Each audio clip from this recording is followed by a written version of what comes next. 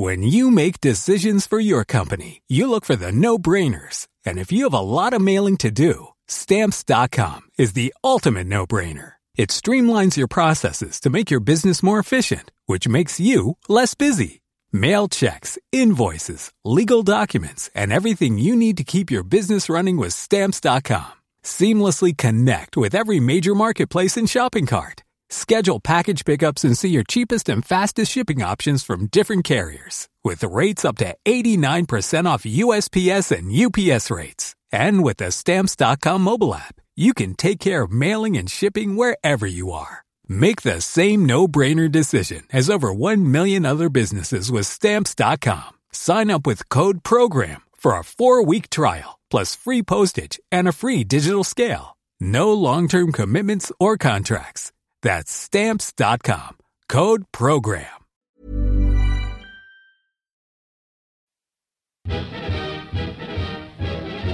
So welcome to the History of the Heavyweight Championship of the World, a podcast from Yahoo with me, Steve Bunce. Watch now. Down he goes for the count of 10. In this series, I will take a look at 1 year in the sport's history.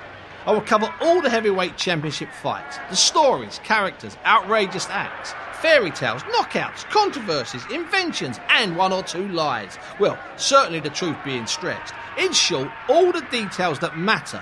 I start in 1960 with men that changed the sport forever. This will be no contest. This will be a total annihilation. Well, let him do all the talking. He does enough for both of us. I would like to announce my retirement from boxing. Oh, well, I've been up and down a number of times. It's all here. Every fighter and fight that matters. Welcome to 1962. In early 1962, Floyd Patterson announced that he would finally give Charles Sonny Liston a shot at the title. It was 3 years too late in many ways, but Liston had been stalking the champion and waiting impatiently for his chance. Sonny was not happy, and he wanted to run Floyd over in a car. No, he told the press that he wanted to run Floyd over in a car. There was malevolence in Big Sonny. Make no mistake. Patterson had insisted on the fight, a fight that was only possible because Cus D'Amato, his manager of record, no longer had any say on opponents. It had been D'Amato who had constantly refused Liston. D'Amato was still there, a reduced player in the champion's life. The fight was planned for September at Comiskey Park in Chicago, a baseball ground, and was expected to be the richest fight ever in the history of the sport. It was estimated that $6 million would be generated. Patterson officially announced the fight in March and then travelled to Egypt as part of a diplomatic mission. He also had a book come out, now a rare book, Victory Over Myself, it was called. Floyd had a hard life. Oh, well, I've been up and down a number of times, but fortunately, because of my determination and my belief in myself, I keep coming back. I've been down a lot of times, I've been back a lot of times. This is just one more time that I'm trying. The book was a raw portrait of a troubled man.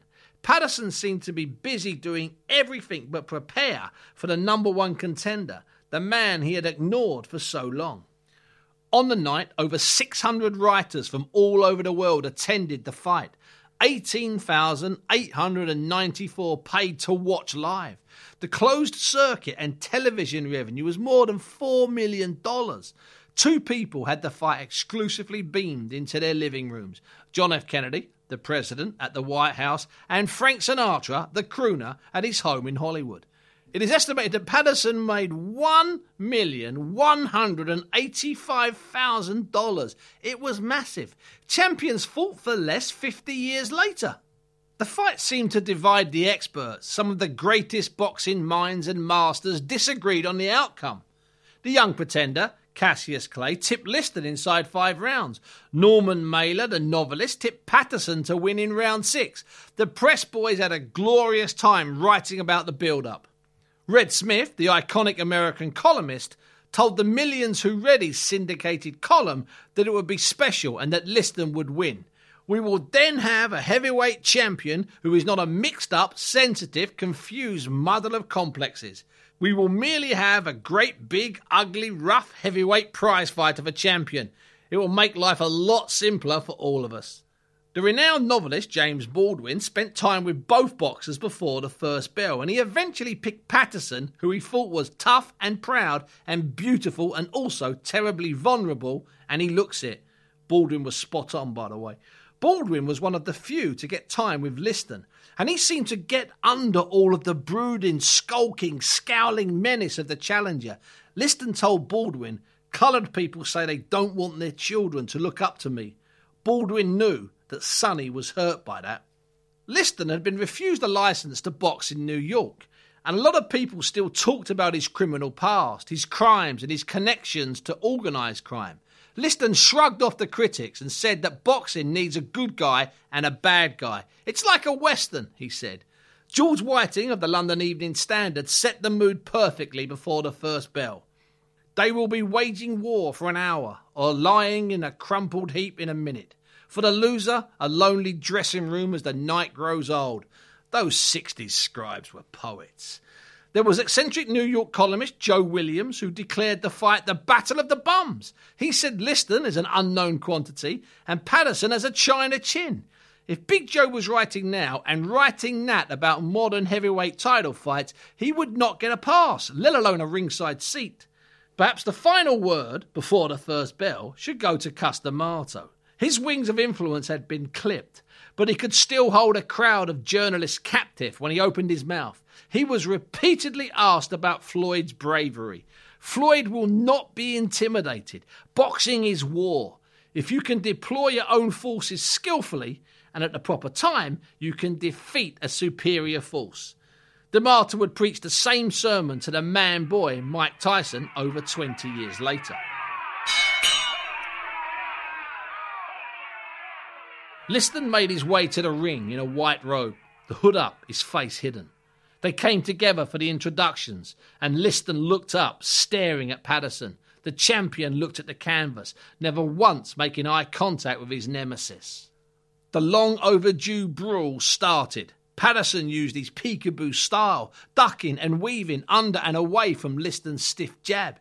It had been dubbed the best left jab in boxing since Joe Louis. It was a thunderous punch, straight and accurate, but Patterson was slipping away from it and clinching when close. He was holding on hard from very early in the first round. Liston sunk in a dozen left hooks to the top of Patterson's legs, and that's illegal. There was no attempt to bring them up above the belt line, and the referee was not bothered by them. They were nasty punches that told Patterson he was in big trouble.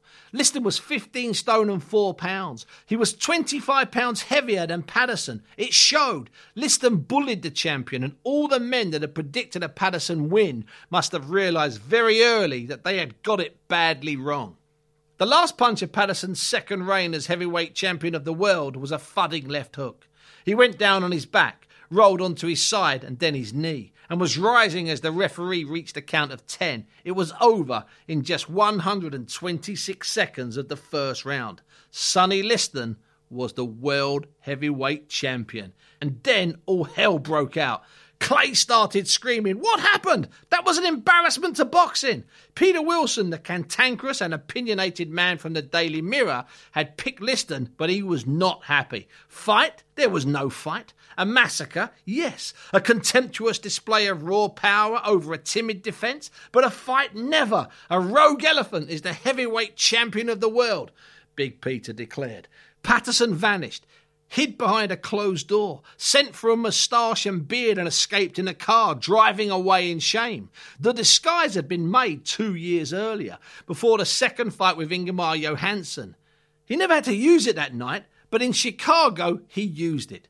No bank robber ever moved faster from the scene of a crime, wrote the American Jimmy Cannon, arguably the finest wordsmith in the writing game back then. Patterson was accused of pacifism and worse. Arthur Daly of the New York Times lamented the performance by Patterson. He barely went through the motions of defending his title. It must have been ugly that night. However, I just can't imagine how anybody thought that Liston would lose. He had been destructive and ignored. Patterson had been vulnerable and protected. Perhaps it's just me being an after-timer, but I don't think so. This was always a simple fight to predict. Liston was desperately looking for redemption, looking to change the image of him that people had. if the public would let bygones be bygones, that I would be a good champ, maybe a better champ than he was, either just as good a champ as he was. In his dressing room, he started talking, planning a happier future, promising a new Sonny. If the public will give me a chance to prove it, I will be a worthy champion, like Patterson has been, and more like Joe Louis, who was one of the first to congratulate me. There was, amazingly, talk of a rematch, something that Jimmy Cannon was not happy with. No need for a rematch, it was a disgraceful burlesque of a championship fight. The debate over Patterson's heart and desire and tactics continued long into the night. The former world champion, James J. Braddock, defended the fallen champion, saying that he had gone forward and had fought stupidly. It was Liston who came to the rescue of the man he had just destroyed. There is a big difference between having fear in you and being a coward. Patterson had fear in him, but he wasn't no coward, said Liston. Late that night, Baldwin, the award-winning novelist, and A.J. Liebling, the author of the beautiful boxing book The Sweet Science, held a bizarre ritual in a bar. Baldwin wrote they drank to mourn the very possible death of boxing and to have a drink with love for Floyd. Sonny had clearly delivered some type of apocalypse to heavyweight boxing, according to some. There was a moment of lunacy at the press conference the following morning when Mailer, fresh from an all-night session at a bar, declared that, as per his prediction, Patterson had really won the fight. Liston called him a bum and Mailer called Liston a bum. The new champion laughed and security did their best to evict Mailer, who would eventually win a Pulitzer Prize for his writing. He would never win a thing for his boxing predictions. Patterson vanished to Madrid, using a disguise to try and go unnoticed. He also walked with a limp to further confuse people. He wanted to just clear his head of the extra demons that Liston's left hook had deposited there. Liston returned to Philadelphia, his adopted city at the time, expecting some type of glorious homecoming. He would be disappointed and hurt. The sports editor of the influential Philadelphia Daily News at the time was Larry Merchant, who would spend the rest of his life on television talking about boxing. Merchant wrote, "A ticker-tape parade might be in order, but it would be appropriate to use as confetti shredded arrest warrants." This annoyed Liston, but he decided to go on a charm offensive and be nice to Merchant. I think it was a cheap shot from Merchant, an unnecessary comment. Liston was always being reminded of his criminal past. Here's Pat Putnam from Sports Illustrated. Even after he became champion, the Philadelphia police, they went right on harassing him. They're just petty things. Picking him up for standing on a street corner talking to someone. For Sonny, the last straw is when they picked him up in the park for driving too slowly. The Listons left Philadelphia later in the year for good. Cassius Clay started 1962 with a record of 10 wins in 10 fights. He would finish the year 16-0, world-ranked and hard to ignore.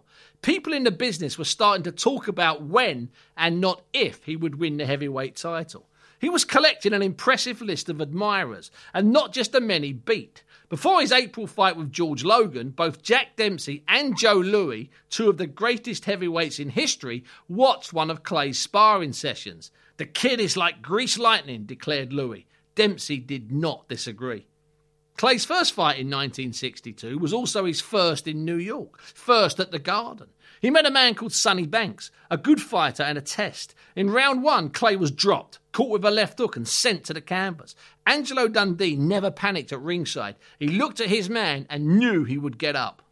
His eyes were closed, but when his butt hit the canvas, he woke up. That's when I saw his recuperative powers. Clay had predicted a fourth round win, and that is what he did. Banks was saved in round 4. Don Warner went in 4 in Miami, and then George Logan was beaten in 4 in Los Angeles. Clay was paid $9,206 for the Logan win, his highest at that point. A Harlem barber called Billy Daniels was next. Daniels was a contender and unbeaten in 16 on the night he met Clay. He was done in round 7. In July, back in LA, Clay had a real test when he met Argentine Alejandro Lavarante. A year earlier, Lavarante had knocked out Zora Foley, one of the feared heavyweights that Floyd Patterson had avoided. However, Lavarante had just lost to the ancient Archie Moore. It was a real fight. Clay was nasty and won in round 5. Later in the year, Leverenti was stopped again. He never regained consciousness that night, was flown home to Argentina by his father, where he died the following year. The Leverenti win set up a fight with Moore in November in Los Angeles again. Make no mistake, this was not just another fight for the young kid. Moore was 45, but still on the edges of contention. Moore might have turned professional before Clay was born, but he was dangerous, wily, and still angry at Clay for walking out on him in 1960. Clay, you see, had trained at Moore's Bucket of Blood gym in San Diego, but he'd refused to sweep the floor as one of his chores and had then joined Dundee in Miami. Moore believed he would win. He's been fed a diet of nobodies and now he's about to meet a real somebody, said Moore. Clay stopped and dropped Moore in 4, as he predicted once again. Liston was ringside, not impressed. He won't last long with me. However, Moore was impressed and said at the time he would have beaten Joe Louis 4 times out of 5. That's some statement. At the start of the year, it looked like Clay was a long way short of getting a chance, but he was linked all year with the champion, and at the end of the year, with Archie Moore offering warnings, the clock was ticking. Meanwhile, in London, Henry Cooper won 3 times in 1962 and retained his British title once. Incidentally, in December 1961, Zoe Foley had gone to London and stopped Cooper in 2 rounds. It makes Clay's win over the tragic Leverenti even more impressive. Liston was the heavyweight champion at the end of the year, but there were serious plans to get Clay a shot at that title. First, however, there was a rematch to be made for Liston. Another mismatch with the unfortunate Floyd Patterson. What a business. Watch now. Down he goes for the count of 10. Mom deserves the best, and there's no better place to shop for Mother's Day than Whole Foods Market. They're your destination for unbeatable savings, from premium gifts to show-stopping flowers and irresistible desserts. Start by saving 33% with Prime on all body care and candles. Then get a 15-stem bunch of tulips for just $9.99 each with Prime. Round out Mom's menu with festive rosé, irresistible berry chantilly cake, and more special treats. Come celebrate Mother's Day at Whole Foods Market. A lot can happen in the next 3 years. Like a chatbot may be your new best friend. But what won't change? Needing health insurance. United Healthcare Tri-Term Medical Plans are available for these changing times. Underwritten by Golden Rule Insurance Company, they offer budget-friendly, flexible coverage for people who are in between jobs or missed open enrollment. The plans last nearly 3 years in some states, with access to a nationwide network of doctors and hospitals. So for whatever tomorrow brings, United Healthcare Tri-Term Medical Plans may be for you. Learn more at uh1.com.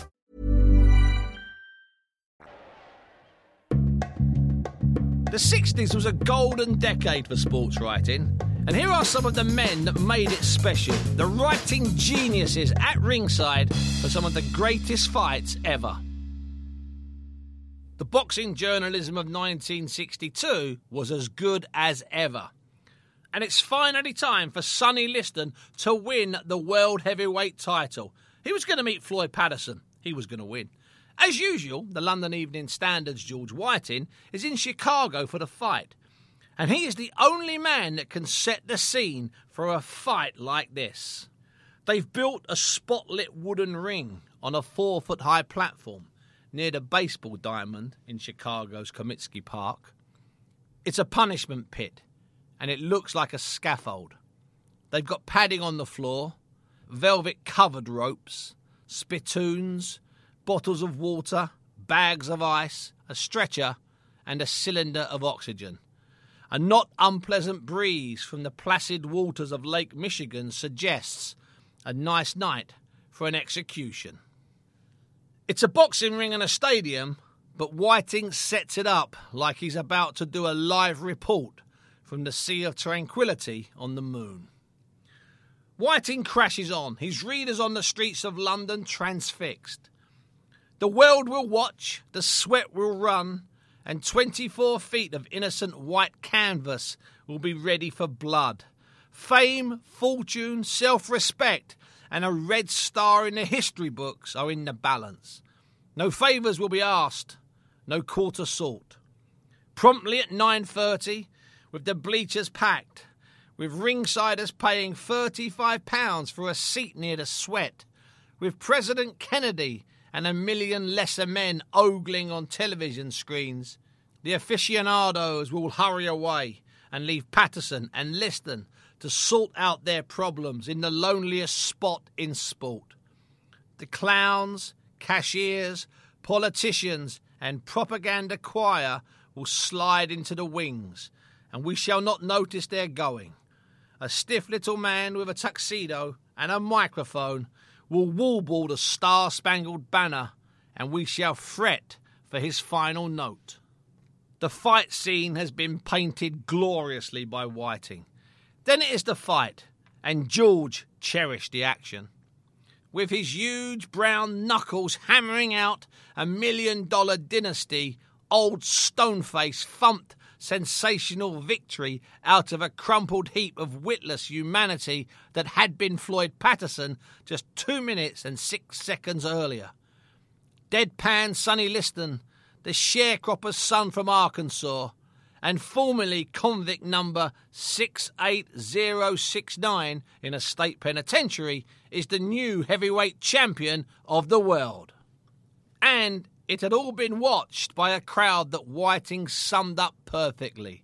By rich punks and raucous peanut vendors, by celebrities and non-entities, by movie stars and mobsters, brown men and white men, grizzled ex-champions and those that never made it.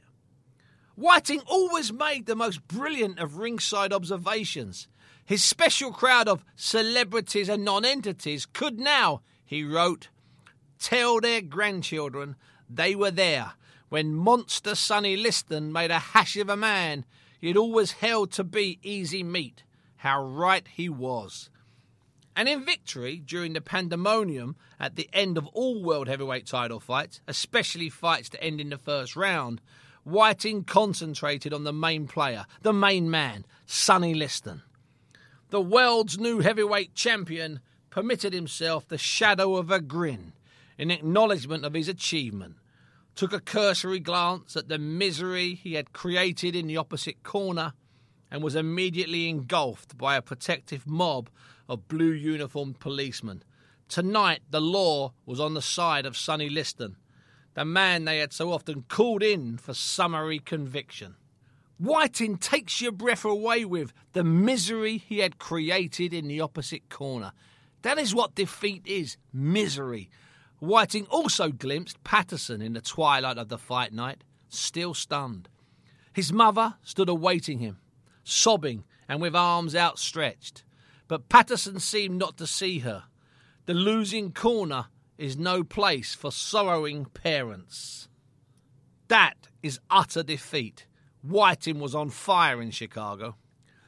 The Daily Mirror's Peter Wilson was also on duty all week for the Liston and Patterson fight, and he had his usual fun with the retinue, the entourage, hangers-on, security details, or whatever you want to call them. This is Big Peter on Liston's Minders. He has a party of 18, including 2 detectives who go home when Liston goes to bed. Considering some of his previous relations with the law, this is a strange quirk of circumstances, and certainly I've never met a man who looked less in need of protection. That is a great line, repeated often. On fight night, Wilson was there, observing everybody. This is quality. As the crowd filtered into the stadium, rather like a bath being filled by 100 taps, the excitement mounted. Once more, there was that tension unique to a world heavyweight title fight. And that is how a big event feels. Wilson was perfect, like a bath being filled by 100 taps. And here's Wilson on the fight's outcome. In 126 seconds, the time it takes to clean your teeth and brush your hair, Sonny Liston spanked, whacked, jabbed, slashed, thumped, and finally hooked Floyd Patterson into dusty, dismal, and abysmal defeat. That is Wilson in full flow, blowing his copy hot down a phone line or rattling away at the tiniest of tiny keys on a portable typewriter.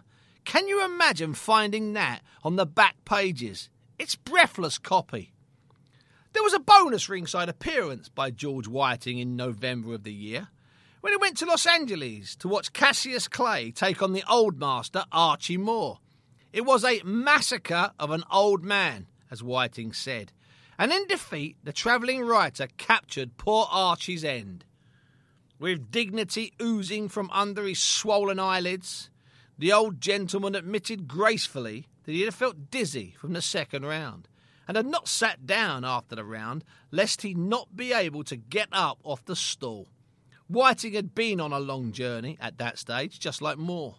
The newspaper writers knew how to make the fight and the fighting men real for their readers. The men in the ring just gave them the great fights to write about.